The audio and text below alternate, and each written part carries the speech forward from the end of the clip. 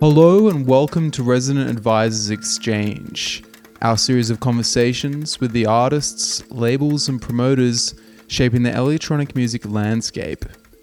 My name is Mark Smith and I'm the tech editor at Resident Advisor. This week's exchange is with Max Cooper. Cooper received a PhD in computational biology, but he ended up fusing his passion for science into his new life as a producer. He shot to prominence with a series of 12 inches on Trauman Fields, but he's recently come full circle with a project called Emergence. Cooper's fascinated by how small forces interact to create complex phenomena, and he took apart the process of translating this into music with Holly Dicker in RA's London office. As always, you can find our full archive of exchanges at residentadvisor.net and follow us on SoundCloud at ra-exchange. The exchange with Max Cooper is up next.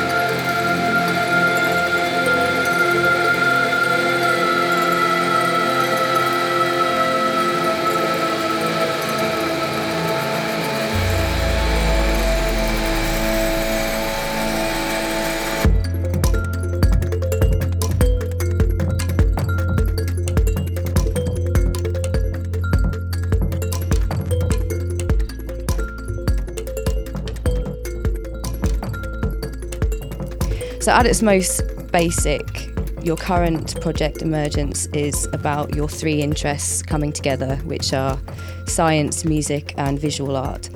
So I wanted to know really how these three evolved, starting mainly with, well, I guess my first question is, which one came first? I mean, it was science that came first as far as I remember. Well, I think science was the first thing where I sort of started applying myself to it. And finding it really interesting. Music and art was always there in the background. My mum was a music teacher. I went to Steiner School, which is a sort of more like arts-based curriculum for education. So I was very much, from a very young age, always encouraged to do lots of different arts and express myself in that way. So, and music was always there in the background. Every day I come home and in the background my mum would be teaching piano, so that was always just going on. I guess subconsciously, science and the music and the art side was there, but the science thing was, I guess I started finding interesting books that I would get lost in and, thinking, these ideas were really interesting and just, it was something that I thought that I'd probably, do as a job, which I sort of then pursued throughout school and, as that went on. And are we talking about science fiction books or sort of academic textbooks? It was more like popular science, books written by researchers. So, physics and math books and some, philosophy stuff. And that just interesting, unusual ideas and were things that grabbed me. Were you a bit of a nerdy child? Not really, no. I still was very much into like normal laddie stuff, sports and being naughty, that sort of thing. Okay. It wasn't totally like, I wasn't the traditional sort of nerd. But I think also my school was like quite small. They didn't really have that sort of that clique sort of dynamic between different, because there was only like 20 people in each year. So it really was like, there wasn't enough people to have a sort of do these different groups. And I found it quite strange when I went to a bigger school for like 6th year, when there was suddenly this dynamic of all this, these different sort of groups and, politics, school politics and that whole thing hadn't really ever experienced before. And I hated it, it was something that I didn't, and it's still something I'm not into, I just try and judge people by their own merits and try and ignore any of this the politics of social situations. Human politics. Yeah. You mentioned your mum was a music teacher. What was your dad doing? I mean, where did the love of science come from? Yeah, he's retired now. He was an engineer, so he was very much like, he was quite a logical sort of old school dad type of person, you know, that sort of. But then my mum encouraged me. She would give me these books and, you know, these things to read, and they both encouraged that side. Mm-hmm. Did you learn the piano as well as a child? No, I should have done. I wish I had. You know, I've had to sort of self-teach myself to play the piano very badly, and just in the you know, for years and years of writing music. I wish I'd learnt it. But again, going back to, I think probably wouldn't have been the coolest thing, you know, when I was a kid. You know, I didn't want my mum teaching me piano. It was more like I wanted to go and, you know, do laddie, do things that young boys, you know, do. They don't want to have their mum teaching them piano, you know. Absolutely. Even though it would have been a great thing now. Okay. So when did your music passion sort of start to form? You started DJing, but when did? Yeah, I mean, so I guess there was definitely another family connection. My sister was really into, like, she's 5 years older. She was really into, you know, electronic music and clubs, and she used to have all the old, like, sort of classic synth pop stuff on tapes, and that was some of the early music that really grabbed me. The sort of, you know, Depeche Mode and New Order and all, you know, that whole sort of the sort of golden era of, you know, the birth of electronic music. That always appealed to me.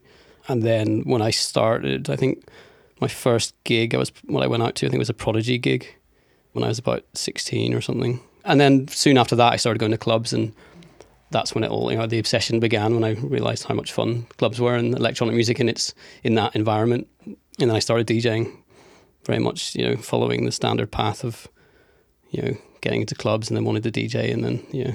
What sort of records were you picking up at this time? It was were you collecting records? Yeah, as well? yeah. I went through all sorts of different phases.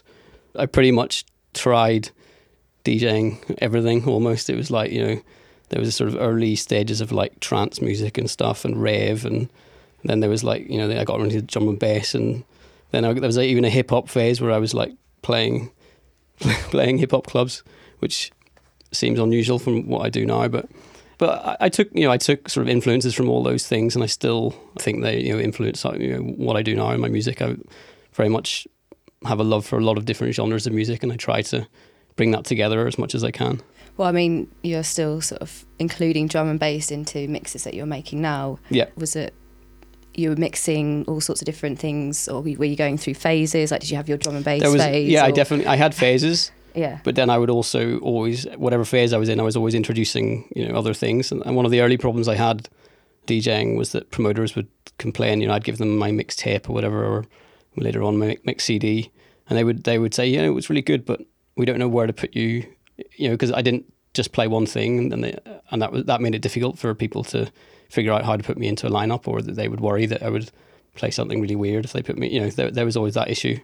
They didn't know what to do with you, and you're a bit volatile, and they couldn't judge what you would play. So yeah, I mean, that's the problem. So much music, is electronic music in particular, is so sort of boxed in. You know, like people are expected to play such a narrow range of sort of things. It just sort of stifles creativity in a bit. You know, it's hard if you have to work within a small box. If you make the box too big, it becomes difficult. You know, but I certainly felt that I didn't want to pigeonhole myself in that way too much. And it's the same with my productions. I've made an effort, you know, there's been times in the past where I felt like I was being pigeonholed into a certain scene or something, and that's when I've actually pushed back and just released something that's really different, and everyone's like, what's this shit? You know, it pisses people off, but at the same time it pushes the walls out a bit, you know, so my creative space is, I can maintain enough so that I can actually experiment a bit, and just so that I don't get too stuck, you know. I don't want to, because it gets boring for me as much as anything else if I'm too stuck in one thing. So what sort of gigs did you end up playing in this early phase? All sorts. I did my time of dreadful gigs, you know. I loved the whole idea of DJing. I find it really exciting, and it was, after the first few times I did it, I was like, well, this is amazing. I need to do more of this. So at that point I was, experimenting with different things, and making different mixtapes and giving them to all the sorts of different places, just to see where I would take all sorts of different types of gigs. And it was similar actually with when I started getting into music production as well. I really tried my hand at a lot of different things, and was sort of trying to find I think it was this sort of almost like I was trying to find who I was. It's like I feel a bit like with music that the best music comes whenever you're able to take a little bit of yourself and put it out there into the world. It's like you're trying to extract yourself out musically, and you can do that much better when you find who you are, and find your musical identity. So there was always that process of just experimenting, I suppose. Yeah. Speaking of experimenting, I wanted to just pick up quickly on the scratch DJ turntablism phase. How long were you in this phase for, and what led you to sort of... That was actually one of my earlier obsessions. I've always worked hard. That was something since I was a kid. I worked hard at science or whatever. I think at some point when I was really young, I sort of thought, I realised, okay, if I want to do something with my life, then I have to work hard at something. So it was like, okay, I need to find things that I'm happy to work hard at. So that was, at one point when I started DJing, I was like, okay, I can work hard. I want to do this. I can work hard. I can, listen to music, but there's a limit to how many records I can buy. I don't have that much money. It's not like I can go and buy loads of records, and at that point there was a limit to how much you could listen to. You have to go to the record shop, and so I was like, how can I apply myself? And the sort of whole turntablism thing was one way that I could spend, hours and hours and hours practicing and learning something, which would then aid my, getting gigs and pushing that career thing forward. So that was one of the early things which I set my mind to. And then at some point later down the line, I realised that actually I had to write music really to make a career out of it. I would need to focus on production. But yeah, the turntablism thing was fun though. I keep thinking I want to at some point bring it back in. The problem is all the classic hip hop samples are so sort of cheesy and sort of, I can't use them, but I'm toying with some different ways of being able to use the techniques, but for MIDI controls and for the audio visual stuff, and how I can bring, because I can still do a lot of the the turntablist stuff, and I'm just trying to figure out how I can bring it do back it in a more interesting way, basically, rather than the classic hip hop sort of thing. Did you do any like competitions or something with this? Yeah, I did one DJ competition where I was doing all of the the juggling, beat juggling and all that stuff, and it was pretty fun. But no, I think before I pushed down that route, well, I realised that the turntablism thing was sort of on the way down, and really all the new people coming through that were producers. That was probably, I don't know, 2004, 2005, something like around that sort of time. Because the turntablism thing, I think, had its peak probably in the 90s, maybe. Things changed, and I realised that was happening, so I sort of changed direction as well. Yeah, into productions, I suppose. Yeah, it's funny. I mean, the production thing, it started as just because I wanted to, I was really into DJing and I wanted to do more of it, and I thought, oh, that's a good route. But then as soon as I started, delving into the production, I started realising that there were so many connections to the science work, that I was doing, and how that it was such, I could apply myself in a much more complete way. Turntablism is a very particular sort of application. It's a bit like it's like playing an instrument. You have to just repetitively do the same thing over and over and drill it into your subconscious, and so I mean, you have to practice. Yeah, exactly. You have to practice loads. Whereas production requires a lot of practice to train your ears, but there's also a whole side to production which is more about learning different techniques for experimentation, and just wider. It's much more related to other like academic sort of work. So when I realised that, I realised how fun it was and how rewarding it was, then pretty quickly the whole turntablism thing sort of fell by the wayside, and I was applying myself to music production for years, like obsessing about that. But you were sort of doing this on the side, as it were, whilst studying for a PhD. I was spending too much time making music and not enough time doing my PhD. Is that how it worked? Yeah, well, the good thing about doing your own research is that it's all about the results. It's not like you have to work a certain time for it, like 9 to 5 or whatever. It's like if you're making good results and you can publish them, and that's the key thing.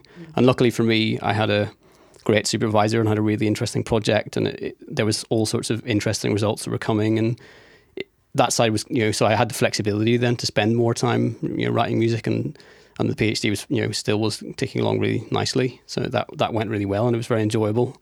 Did you go to get a postgraduate degree first, and then there was a tier of, so I did learning? Undergrad, and then I did like masters, and then I did PhD. What led you to that first decision of, okay, I'm going to go and take science at university? I think after I did all sciences for A levels, and that was, again, at that point, that's the assumption was that I would be a scientist of some sort, or music was I was working really hard at it, but I never would say, yeah, I'm going to do this as a career, just because I knew that was pretty unrealistic.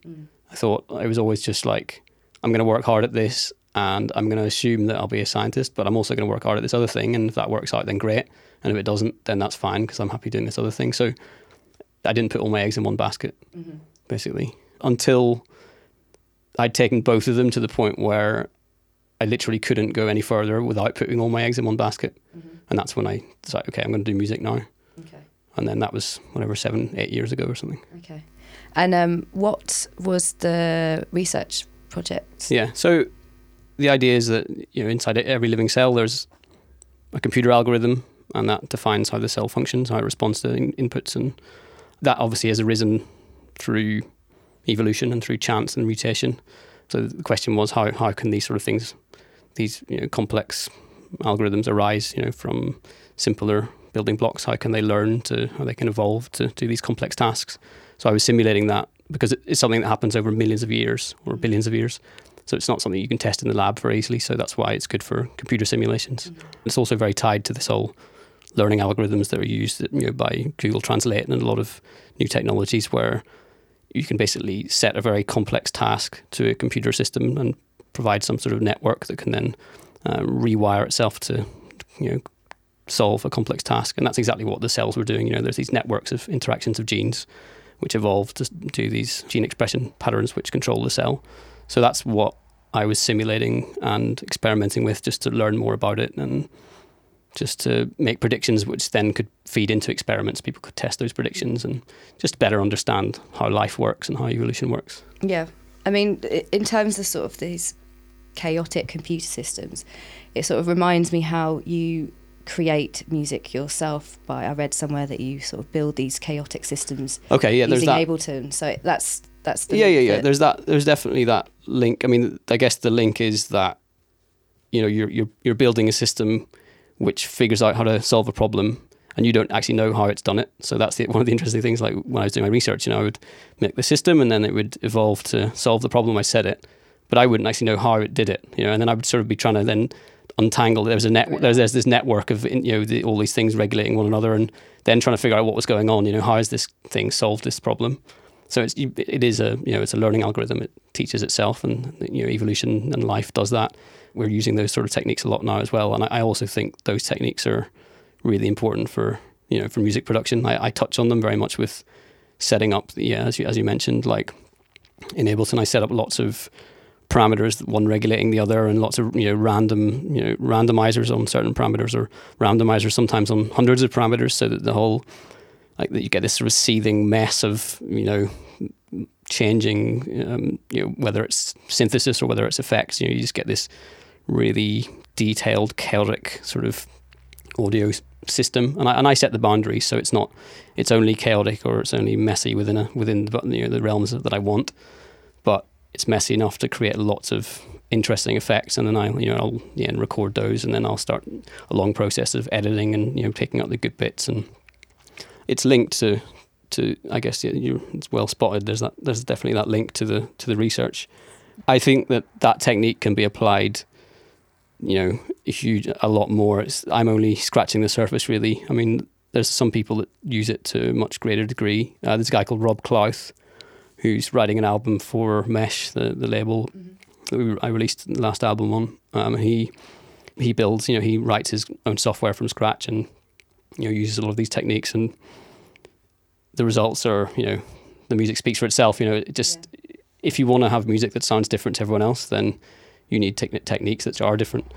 And if your techniques are radically different, and you're building your own systems, then the music will also be radically different. So it's something I'm experimenting with more at the moment. I'm working with some software developers, and actually starting from the ground up a bit more to try and find some new musical realms.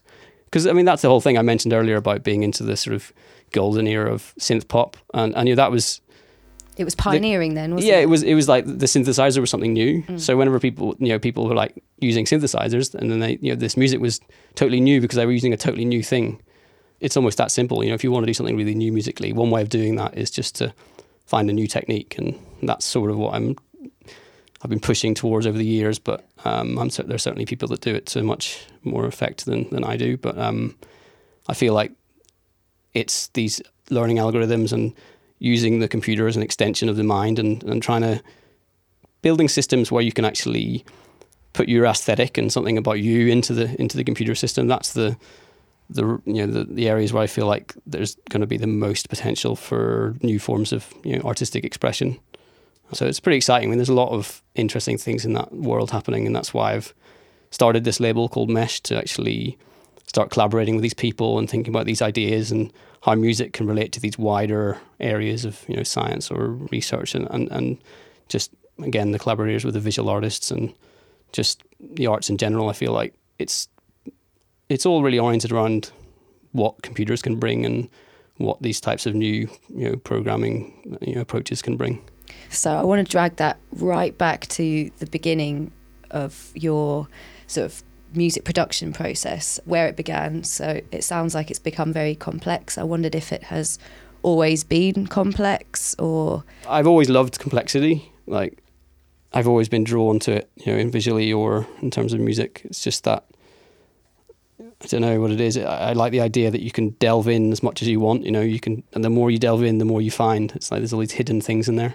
And that's what life's like, That's, again, very much ties to my interests in nature and biology and that sort of background. The more you delve in, there's these intricate machines, and then you delve into that, and then there's another intricate machine within that intricate machine, and it goes down and down, and there's all these, it's just these nested systems. Musically, I'm always in search of that as well. But one thing I would add about that is that I also try and make a simple building block, or the tracks, a lot of them need to work in a club as well. They'll have a strong kick drum and a snare, and they'll have a simple chord structure, and there's these, you can sort of listen on that level. If you're in a club, you lose most of the detail in a club. So, I have to build the tracks that work. They have these sort of punchy, simple elements, which, are the backbone, and then again, a slightly more complex element that's layered on, and then a slightly more, and it's just that basically the better the system is, you have to listen, the more you'll find. And that's the way that's what I strive for musically. It should sound good on your iPhone, or it should sound good if you've got like a 7.1 surround sound system or something, When you first started turning to production, what were you listening to, or what music was inspiring you to make music at that point, and what kind of music were you making? So when I first started writing music... Yeah, so we're talking about, 2004-ish? Yeah, I first started, exactly. Yeah. That was towards, around then. That was probably 2003, 2004. What was I listening to at that time? I was a resident of this techno night in Nottingham called Firefly, which was started in 1999 by a good friend of mine. And they used to have, it was always like, Dave Clark and Ben Sims and, Surgeon and all that stuff, like. So I was very much, that was the first proper, night that I had a residency at. So were you playing some banging techno back then?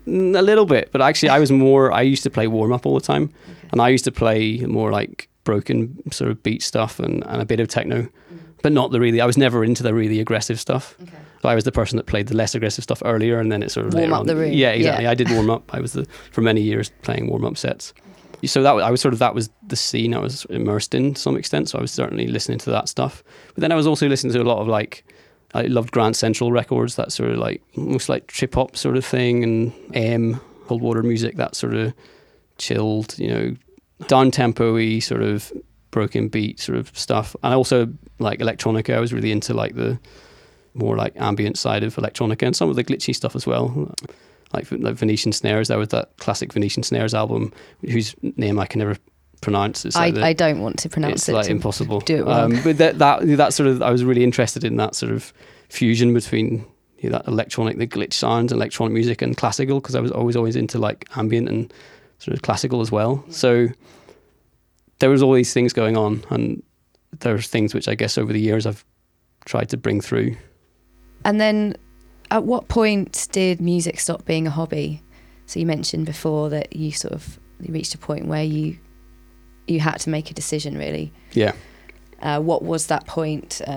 that was the point where it was more that I was forced into it, really. I'd sort of done a postdoc for a year or so, and a short postdoc at UCL here after Nottingham. I did most of my studies in Nottingham University, and I came to UCL. I was given a small grant in order to spend a year putting in applications for doing my own research. I wanted to continue my own thing. I didn't want to work for someone else. I was like, okay, I'm really interested in this. And the PhD had gone really well, and there was all these interesting ideas I wanted to explore. So I thought, okay, I want to do my own thing. So the way to do that is to put in grant applications to try and get, funding to. So I spent a year putting these applications in, and then I didn't get the funding.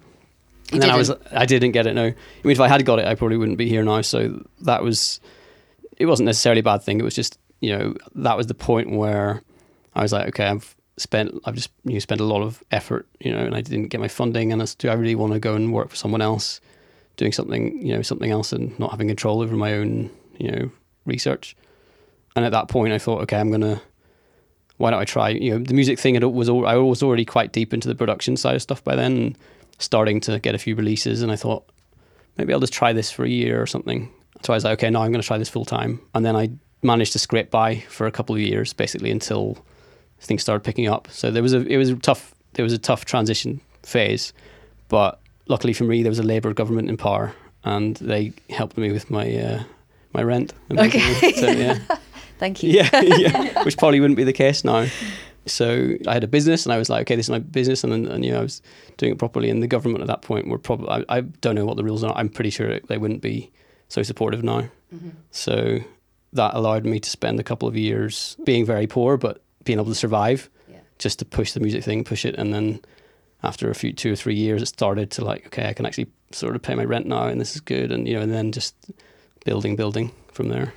So you mentioned earlier about developing your personality and finding yourself with your music. I guess this is the period where, an intensive period where you could really discover how to put yourself into your music. I wondered whether the concepts were sort of in place at this point, or were you making sort of just club music? So that's it. I mean, it started off very much, I just want to make club music. But one of the early labels I started working with, called Traum Schallplatten from Cologne, the label boss there, Riley Reinhold, he was one of the early people to sort of take me on and, to help push me along by letting me remix the bigger artists on there and stuff. And he encouraged me. He was like, you should think about, how you can link your science to your music and how you can tie concepts together. He encouraged that. And that was, the early stages of me starting to experiment with that, and also starting to work with video artists and thinking, okay, how can we link these ideas together with visuals? And so that was the early stages of a long process, which is still ongoing. The longer it goes on, the more I'm finding, able to link the three interests together more and more tightly. But yeah, that's when it began. What was the first sort of project that you worked on where these things really started coming together? I'd probably have to look at my discography to find out. Okay. The thing is, I've done so many releases. Yeah. I think the early releases on Traum, the Stochastic series and the other series releases, that was the early start. I was thinking about ways of linking them and bringing it into the music, but it was sort of really, compared to how I do it now, it was still more club focused, and I was experimenting with bringing random sounds in with Stochastic series, for example, because the idea was to mix stochasticities, like sort of randomness, and how I could bring that into the music. But it was very, by the standards I apply now, it wasn't particularly adventurous, I suppose. It was still very much club music, and I was just starting to experiment with bringing these things in. With the first album, Human, I brought it in much more strongly, and then again with this more recent album, it's a whole, again, it's even more, as I mentioned, it's like an ongoing thing. I'm learning more and experimenting with different ways of fusing things together, and it's just, it's an ongoing process which will continue until eventually I'll have my like big tune button. It's like the system will be built, and all you need to do is just like press the big tune button, and then it spits it out, and then like, because that's what people, aim? Yeah, that's it. That's the ultimate aim, because that's what some people think. People think that I'm using, I don't know, that science is like, I've made some system, basically that, I take the piss when I'm going to say it's a big tune button.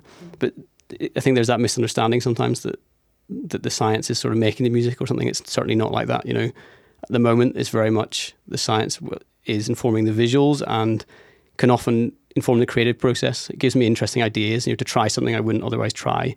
And so I'm trying to think about how can I map musical forms to these visual forms or these science ideas or whatever it is. And that makes me try lots of things which I wouldn't do otherwise. I'm also, there's the project I'm working on at the moment, which is a bit more explicit, where we're actually building software to put fractal structures into musical structures. Again, that's the direction I'm going more and more into. How far can I push that? Mm-hmm. But certainly, I certainly haven't got anywhere near my big tune button yet. Okay. Again, sort of pulling it back to your early setup, was it quite simple? What software were you using? I didn't have any money, so it was like my crappy old laptop. I had to get a lunchbox and put it in the freezer, and then because the laptop would always overheat, so I'd put this put the lunchbox full of ice, and the laptop would sit on top of it to stop it overheating, and then my speakers, and that was it. And for years I did everything just digitally because that's what I could afford. In recent years, I've started to slowly build up a collection of synthesizers and go more analog and have add that sort of side to my sound. But certainly early on, it was really basic. One of the things where I invested my money most, or my time and my effort most as well, was acoustics. So trying to actually get the room sounding decent, which is really important. And the music video work, I would invest into paying video artists to start. That was something I was always really interested in and sort of wanted to push. It was just something else I saw that I was passionate about, but also something that could set me apart from other people. So what was the big first video piece that you worked with or commissioned? First one was Harmonisch Serie, I think it was the first one, by Andy Whiskers Effects. It was this sort of abstract, a roof scene turning into some mad symmetrical sort of trip. It was pretty fun. I mean, it didn't have, at that point, it wasn't really, I wasn't saying I want a video like this and that. It was more here's this tune and this is what I'm doing and what can you think of? And over the years, it's become much more. Now, actually, with the most recent album, for example, the whole thing it starts off as a visual story and I know what the chapters are and I'm making music for this chapter and I send the briefs to the video artist and say I want this and this and I find people who can, so it's very much more I direct visually, but early on it was more just finding someone who that you like, a friend who could do something, and then this is what we can do, and just experimenting. Yeah. Was it always as a video format, an accompaniment to recorded material, or did videos feature in your live performances early on? No, I didn't bring the videos into live performances for a while. I guess I was definitely influenced a lot by the whole Warp Records thing. I used to have this Warp Vision DVD. Because Warp were very much, one of the early labels to really push the visual thing as well. Sort of Cunningham, Aphex Twin collaborations being some of the sort of seminal, audio-visual or music video sort of pieces that really set the standards and still do to some extent. Do you have a favourite one? My favourite one's probably the Bjork, All Is Full of Love, I think it's called. The Cunningham, the robots, and that's just. I mean, musically and visually, it's just. Absolute masterpiece, and it still looks unbelievable. It's not to have pulled that off. I don't know what year it was made, but that's one of my all-time favorite sort of audiovisual pieces. And what about sort of audiovisual performances? Have there been any influential ones that you can think of? Live performances. Yeah, AV performances. Yeah. I guess Hexstatic were doing stuff a lot back then, the earlier days of it, definitely, and Cold Cut as well. They were doing live, audio visual things, which I was really into. And then I'm trying to think what more recently. To be honest, I'm as much influenced by film. Koyaanisqatsi was one of my major influences early on. The Philip Glass score and this Ron Frick sort of epic. Human, civilization and these big topics portrayed, without characters, and just it was those early non-traditional narrative films like Koyaanisqatsi with the Philip Glass score. It's a story of, I guess, life and nature in motion and systems. It's looks at big natural systems and how they evolve and how they function, and then human systems, and it very much treat, civilization and human systems as an abstracted entity, and it shows them in that sometimes by speeding people up, so they're moving through the city really fast, and the whole city, the dynamics of the city turns into this it's like an ant's nest or something, and it objectifies humans and society and life in that way, and by doing that it shows us for what we really are, rather than being so lost. We're usually totally lost within our human constructs, and it sort of brings us out of that. And it's just a really beautiful, and it also shows the beauty of natural systems. So that film in particular was a big influence on me and continues to be. And then moving, more recently, Ron Frick's done, he did Baraka and Samsara, and, again, which are the same non-traditional narrative. There's not characters or anything like that. It's more, there's, music and visual, and it tells a story. And that's very much how I've approached the Emergence project and how I'm approaching my future projects going forward. So those were as much an influence on me as any live shows, Yeah.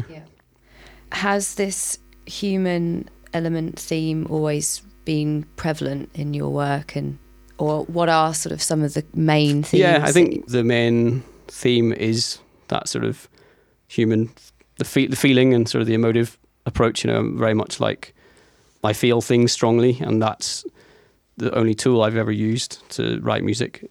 Really, it's just I don't have training in music or anything. It's more I just sit down and intuition, and I just play around. How does this make me feel? Like, what feeling am I trying to portray? Is it? I've got an abstract concept that I'm thinking of toying with, and what sort of feelings does that have? Or maybe it's in a scene. In what sort of feelings does that scene have? And I'm just trying to then just match up what's coming out of the speakers with how I feel. And the result is that all my music, obviously it's not a very accurate medium of translation, so some of the feeling I put in won't come across to the listener, but hopefully there's that core, usually chord driven. I love chords, and chords make me feel things. I don't know why, they just do. So I think that's the core of my music, and then it's that complemented with the ideas, and a lot of the time the ideas, like tying back to what we were talking about earlier, a lot of the time the sort of sciencey ideas, or these more abstracted forms, can take on the more detailing and the structure and these. So you've got that core feeling, and then that's dressed up with this whatever it is, this glitchy detailing and or sort of different types of shapes. I always think there's lots of ways of mapping visual scenes into music. Mm-hmm. I'm actually doing a project at the moment with a sculptor, where we're mapping different types of sculptures into different musical forms and trying to think up, develop a language where you can translate between the two. So there's visual mapping. So this is sort of like audio mapping. Yeah. You could think, if say you've got something with lots of smooth curves and beautiful flat surfaces, and you can make that musically. You can make lots of smooth transitions and soft rounded noises and things, or you can make things really jaggedy and sharp, or you can make things dark, or you can make them light, and there's lots of ways of mapping sound to visual scenes, and that's something which I've always been, which has always been an interest. Hence the music video stuff. Yeah, I think another really strong thing that's been there throughout is a spatial awareness. Can you tell me where this came from, and unwrap the psychoacoustics? Yeah, that's always been. There's a few links. Psychoacoustics is a sort of area of psychology and an area of science. So there's that sort of link in terms of my interests in psychology and science, and how that can link to music. Psychoacoustics is one way of doing that. But then I think more importantly to me, it's just I always want to sort of be wrapped up inside the music. I have a lot of chords which are and a lot of low frequencies that I use are really constant, and they sort of these rumbling, sort of soft, warm sounds that go on too long, basically. And it's always an attempt to just wrap the listener up inside this abstracted space using psychoacoustics or real surround sound systems, which is more the sort of physical way of doing it.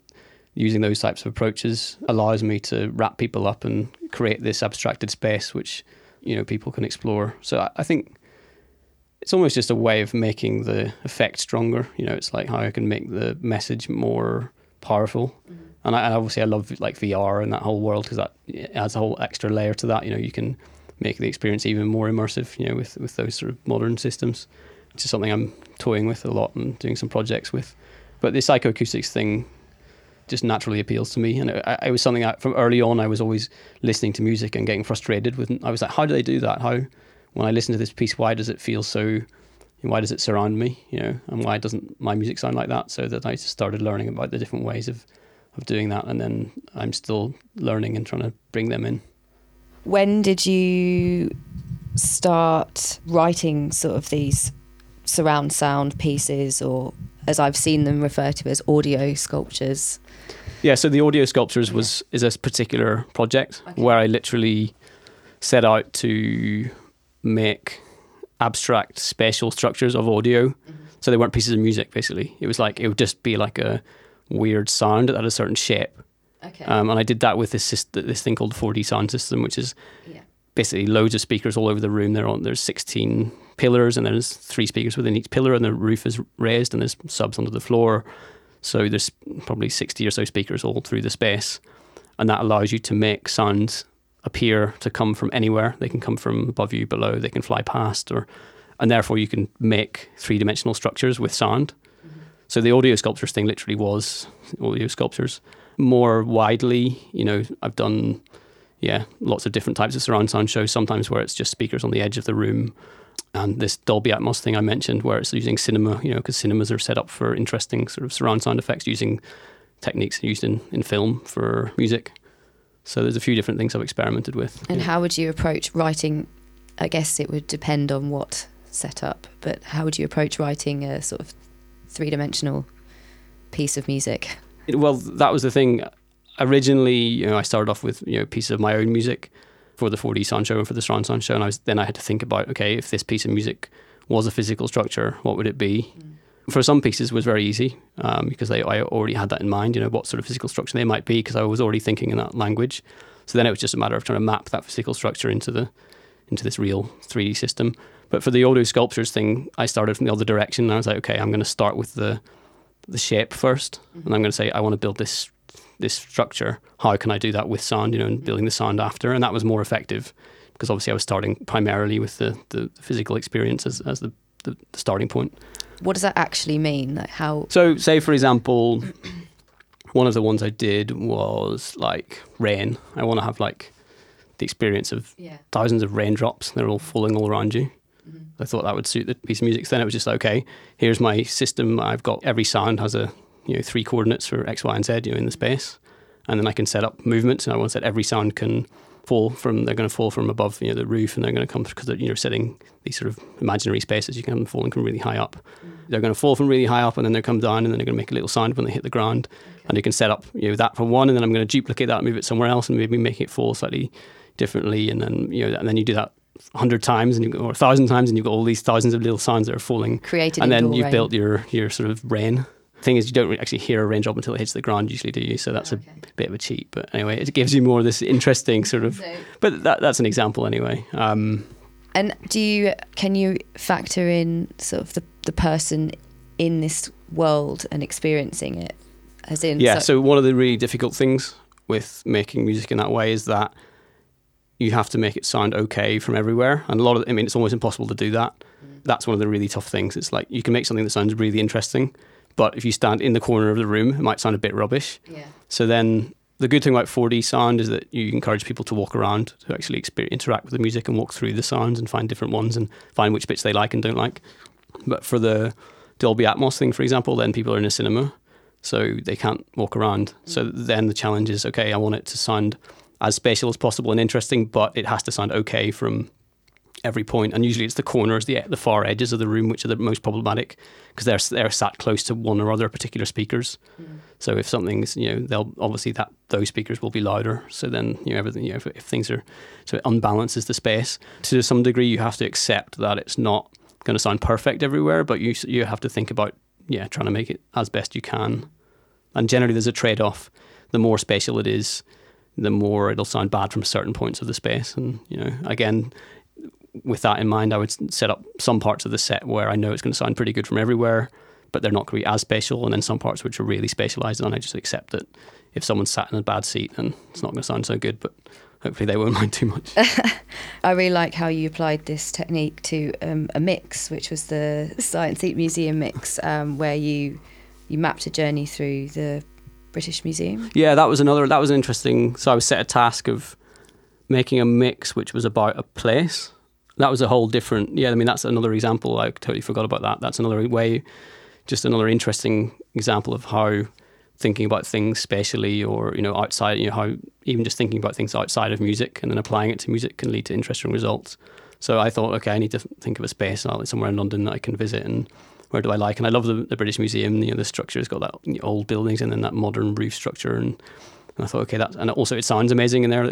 Because the sounds, there's this big open space, but it's open in the sense that it's very big, but it's actually closed, at all sides, so the sounds bounce around. You get these long echoes and just really interesting. And there's also lots of people in there, and they're eating lunch and their kids are screaming, and there's all these things, sort of life going on in the background. So I just started recording sounds in there.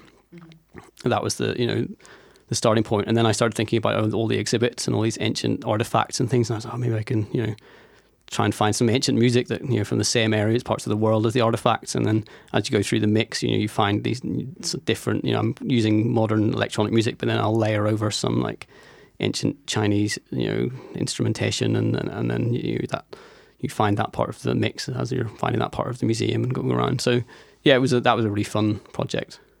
Yeah, I really enjoyed that. I think this is a good point to ask about your binaural field recordings and your method, because I guess you applied it there. Yeah. And do a lot. You use it a lot. Yeah, I love. Yeah. So explain again, what so it this is psychoacoustics. Yeah, we're talking about.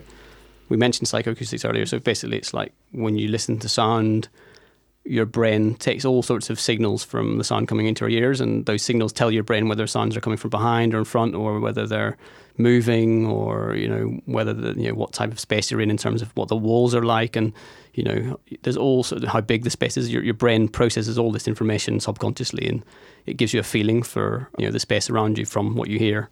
If you haven't, if you don't believe me, then if you go on YouTube and type like binaural hairdresser, there's like this, you can experience and close your eyes, put some decent headphones on, and you get to experience, it's really freaky. Like a lot of people, you don't realize how much information about their environment comes from what you're hearing. Yeah.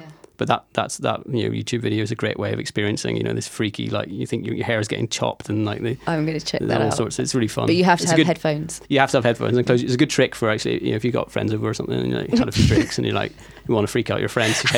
So get good headphones and force them to close their eyes. Promise they're going to close their eyes and make them listen through. It's fun. Okay.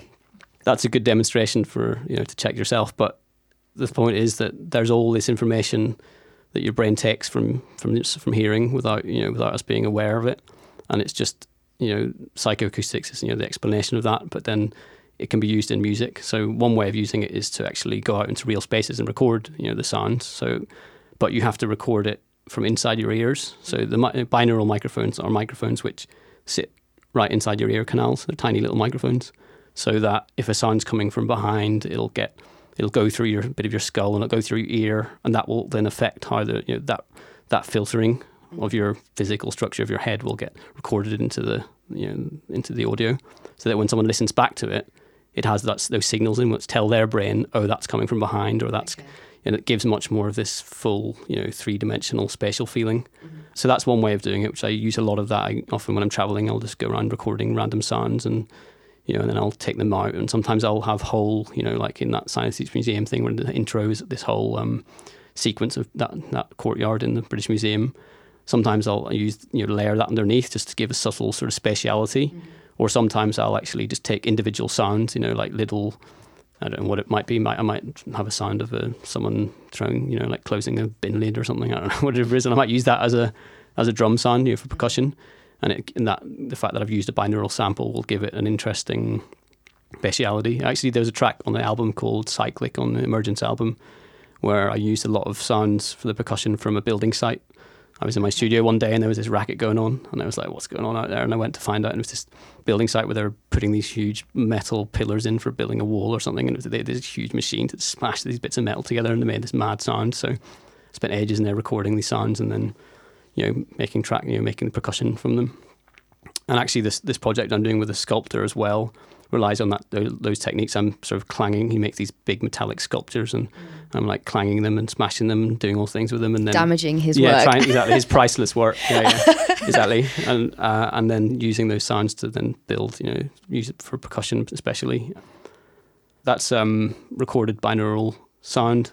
The other side of things is simulated. You can actually get simple bits of software which will emulate the binaural panning effect. So you can just have take whatever sound in your music software and just put this plugin on, and you can say with the plugin, process this sound like it's coming from behind me, like by 78 degrees or something, and then it'll calculate how to change the sound to make it give the illusion that it's coming from that position, and that's quite a strong effect. And you're using that as I use that a lot, yeah. So especially in the recent album and the recent productions, a lot of, if there's a sound in there which is clearly synthesized but has a very strange, like really pronounced sort of spatiality, it like really sounds like it's there, like as in I'm looking to the right, to the right of my head sort of thing. It really sounds like it feels like it's in a certain position, but it's clearly not a real sound. Then it's probably using this type of simulated binaural effect. Okay, so before we finally jump into Emergence, I just wanted to ask: are you still sort of doing, air quotation marks, normal DJ sets, or is it all very live and hybrid and experimental? Yeah, I do certainly do normal DJ sets. I still love clubs and parties. So if I'm booked to play in a techno club, and it's, I know that's what it is, then that I'll play techno or whatever. I have that side to me, but I also very much enjoy doing these more like surround sound or the visual shows, and a lot of them are more like playing like 9 o'clock and sometimes they're sit down shows, things like that. I really enjoy that side of the work as well, and I'm pushing more and more in that direction. Club thing is still a lot of fun as well, so I definitely, I like variety. I like to be able to do different things. Because you recently did this the All Night Long tour. Yeah. Maybe you can tell us a bit more about that concept. Yeah. Although it probably is what it says. Yeah, it ties into this whole thing about the fact that I don't want to just play one thing, one genre. I love, my post-classical and my ambient music and my glitch stuff and my down-tempo and, house and techno and drum and bass and all these different things. And that allows me to play all of the things in one night, because I'm really bad at playing short sets, because I always want to do too many different things, and sometimes I try and cram too much in. So my worst sets are always like 1 hour. I hate playing 1 hour sets at festivals. It does my head in. The all night thing just gives me 6 hours or 7 or 8 hours, and then I can really spend I can spend the first hour playing ambient music, and everyone sort of sits on the floor and chills out and stuff. Do people actually sit down? Yeah. Which is nice. And then by the end, it's like 180 BPM, sort of like jungle and stuff, and it's just nice. And there's a smooth transition. It's not like it goes from ambient to jungle, obviously, but back again. Yeah. It's all about people being standing able up and sitting down. Exactly. It's all about just having enough time to work between these different things and explore ideas like that, and that's just I mean, everyone likes playing long sets, don't they? Yes, apparently. I think they do. Yeah. You've got more to work with. Yeah, you've got a much bigger canvas to work with. What sort of jungle would you be playing? What we've been playing, a lot of like the classic old like Mickey Finn and stuff, and they sort of like I've got a whole pile of these old like 90s like drum and bass records. Were you playing? And jungle records is really fun. Yeah, it's all the old stuff pretty much, like the 90s sort of stuff. So do you still have a huge record collection and you play vinyl as well? Yeah, I don't take my records with me to gigs because they're too heavy and they get lost. So I've spent a bit of time recording old records onto digital format so that I can play that stuff.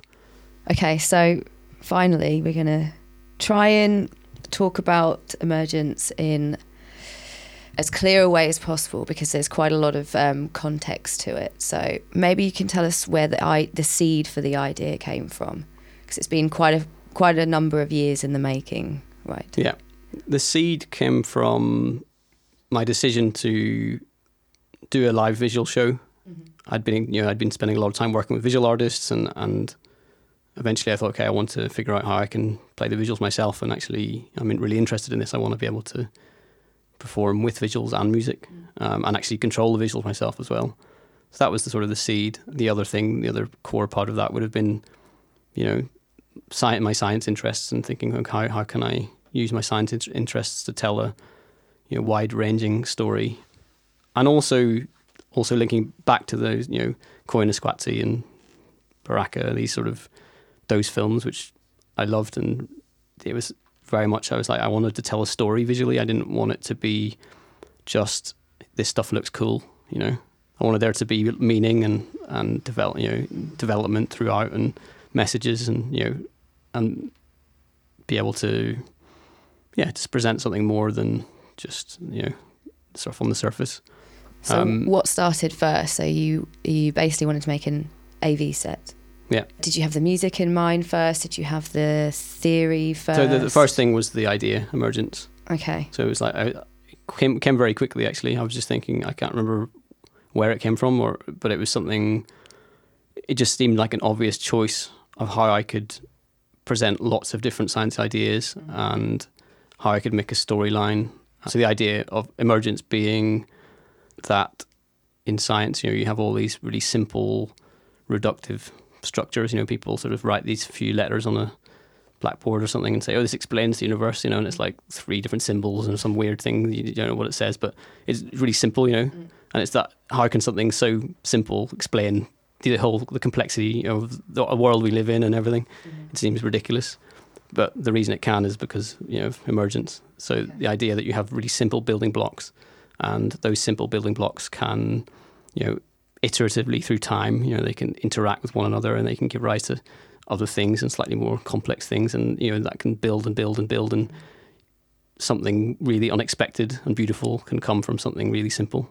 That's the idea of emergence.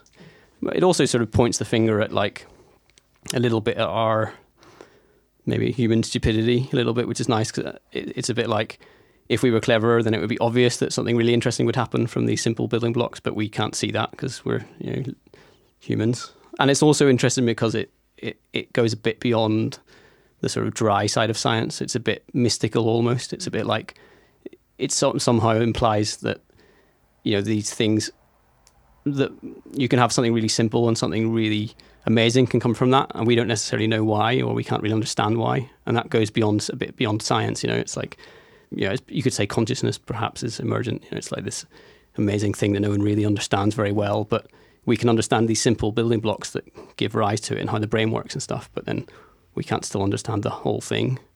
That's interesting because it sort of points the finger at science not being able to explain everything perhaps, and there's that sort of more arty sort of, it opens the door for these other interests and other things to come in. And that was another reason why I thought it was an interesting topic to look at, because I didn't want it to be really dry. It's not supposed to be a science lecture or anything like that. That's not what I do. I find these ideas interesting, but I also find other things interesting. So it's just, and it seemed to, it enveloped and incorporated lots of angles which I could play with.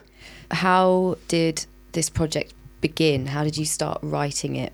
Were you making the music, or did you have visuals already in place? So it began by the concept, and then the other good thing about the concept was I realised there was some videos I already had been working on which would fit into that story, because I was already working on a lot of stuff which was related to nature and life, and those videos and that work fitted perfectly already into this wider emergent story. So I already had some stuff that, as soon as I come up with it, that would fit and that would fit, and that's great. So I've already got some stuff. And then it was just a matter of thinking about, every chapter. So there's 25 chapters at the moment. Every chapter is a different sort of sciencey related idea and a different part of that storyline. The storyline which starts off with, natural laws, you're looking at really basic fundamental structures of nature which existed before, the physical universe, and then going into the Big Bang and stars, and then planets, and then later on early life, and then evolution and humans, and then society and the digital age in the future. It goes through this sort of like timeline, this universe timeline, one thing emerging from the other. So did you have to plot this timeline and the chapters all first? Was it all like a lot of written down that story, planning? that general timeline is the sort of the popular creation story of science, really. So I didn't have to really think about too much about that. It was more just thinking about which bits did I want to pick out to actually focus on, and what would make a nice visual story, and how I could present it in a bit more. I wanted to present it differently from how it is elsewhere, because that story is often told in different formats. And I put a big focus on this pre-matter section, as in I wanted to get down. Most sort of emergence type of creation stories would start off with a big bang. That's the thing. Whereas I put a lot of the stories pre-Big Bang.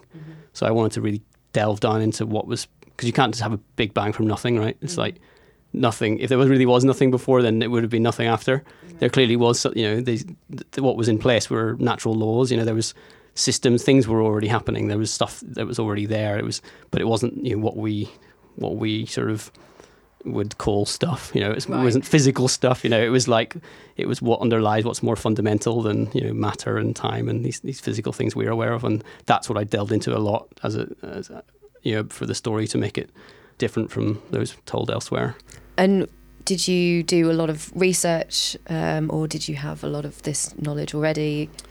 I read around a little bit, but no, it was mainly stuff that was already in there, I suppose. But one of the interesting things was that by delving down certain ideas, even when I started working with visual artists and they started delivering some of the things I was asking for, then I would have more insight, or I learned a lot from the actual interaction with the visual artists, which is really interesting, because it was almost like I was learning things about science by doing art, which is a nice way, backwards way of doing things. Going back to the core of your question, I had all these different ideas in mind, and then I would just go and find, I was trying to find visual artists that could deliver, whose styles would fit different chapters that I wanted to tell, and then I would start chatting to them about it and sending them briefs, and we'd go back and forth, and then sometimes I would have music written for particular parts. I thought I'd written a track, I think this would work for this part of the story, and I would send them the track. Sometimes they would start sending me some sketches and visual stuff and some draft video sequences, and then I would actually score. I was actually writing the music to fit the visual. Can you maybe give us an example of a track that was built from a visual? Yeah, so one of the obvious ones was the part of the story about the human machine. So this was a sort of like the emergence of the human, and at every point in this emergent story, the idea is that we look at the systems and subsystems which are giving rise to that, emergent property. So say the emergent thing is the human, then we're looking at the subsystems and that give rise to the human. So there's the organs and the circulation and the lungs and the brain and these, and it's all this sort of infographic sort of depiction of how a human works and how these different these little mechanical things can give rise to this emergent property of the human. So that one, it was it was a really nice hand-drawn sort of comic-y feel to it, and it had all these moving parts, and then I started building this sort of loopy sort of this melody which sort of intertwined with itself in this, like it never had a start, or it never had an ending. It was like these, because the melodies were, several melodies were different loop lengths, so there wasn't really a natural point where they would all overlap to finish. So it would give this like feeling of this ongoing sort of these systems like churning away, and also it was quite like friendly sort of, because it was like nice colourful hand-drawn feeling, so musically it was sort of fairly friendly, if there's a way to put it. So that was an example of where I was scoring to the visual. I really like what I think is the process that you use on Order and Chaos. Doesn't it start with you recorded rain? Yeah, that's a good example of where the sort of science idea informed or drove the creative process to make me create a piece of music that I never would have done otherwise, and which was really interesting. With that one, I was trying to, it's really the process of emergence, it's like how you can have something, natural system that's churning away, and then from that you get structure coming, interesting structure. And the way I did it was, it was really heavy rain one day, and I was recording the rain drops hitting the window with my binaural mics again. And then, so obviously the sound of all these big raindrops is just random, they're just hitting the window, all these random timings, but they're quite well, each raindrop is quite well defined, sort of, in terms of the audio. You can hear a little click, and it's quite, and then it's spatial, and they're sounding, they're hitting all around you, which is a nice effect. And then I was like, okay, I want to create a track from this in an emergent manner. I want to create an emergent rhythm. So also the track's called Order from Chaos, which is the same thing. So I just basically took the audio file and then marked the position of every raindrop, and then took a drum grid. So like a live drummer would play. The drums weren't in the track though, but just the grid. It's just that the live drummer would play, and you would also map the position of the drum hits on in time, and then I would take those positions, the positional information only, not the actual drums, and then for the raindrops, whichever grid, whichever drum hit they were closest to, they would I could slowly push them towards that. So you're forcing the raindrops, these randomness, into this this sort of gridded structure. But then the emphasis of what hits where is from the rain. So there's this, which raindrops are louder is defined by the rain. So you get this interesting, a rhythm comes, slowly emerges out of chaos of the rain. That rhythm was the percussion, which I then added. I started building the percussion around that and built the whole track around that process. Is there a composition off of the project that you really enjoyed making the most, or you have a favourite? Because I feel like there was all sorts of different processes involved. Maybe making each piece of music was totally different. Yeah, I tried to sort of have themes of chord structures and melodies, and that the idea of these sort of layers of detailing. So I tried to there were those core themes of the feeling and the layered sort of big structures, and then smaller ones and smaller ones and smaller ones, that nested sort of detailing. I tried to keep those core principles, but then for each track I'd be using some different techniques to try and make them interesting. I don't know if I had a favorite.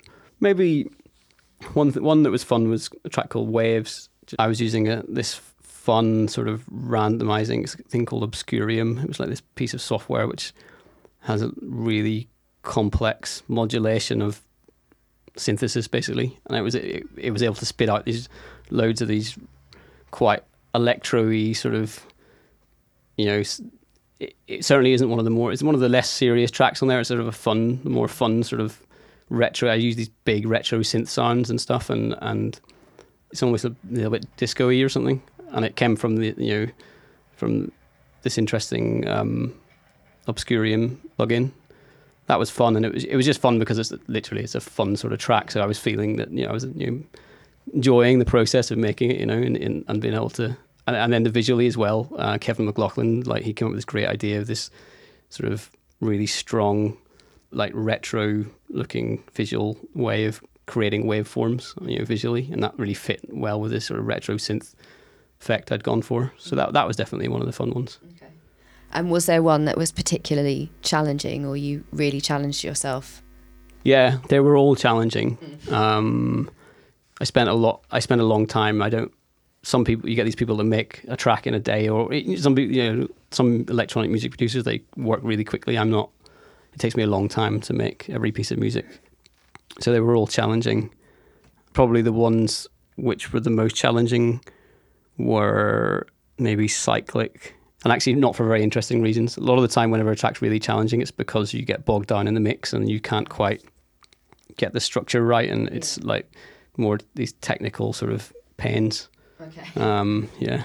Okay, so this clearly was a long process. So was it all based in the studio, it's all created, and at that point then you took it out live, or was it a matter of you were testing bits along the way? Yeah, no, it was on the early versions of the live show didn't have many of the album tracks in, as in the album, the first time I did the visual show was 2 or 3 years ago. And then over the years I've been sort of developing, what track would fit well where there, and it's been this very organic process. It certainly wasn't like I wrote all the tracks first and then did the show, and it was very much like I used to use a lot of old tracks, and I still do use some old tracks in the show. So I started off with basic visuals and old tracks and some new bits, but probably none of the album tracks at that point. And then I started putting album tracks in the place of old tracks. Like, I want a track that will do this job in the set, and then, okay, I need to write a track like that, and then that became one of the album tracks and things like that. So it was a messy process, but good, because I was able to keep, and it's still developing, that's the thing.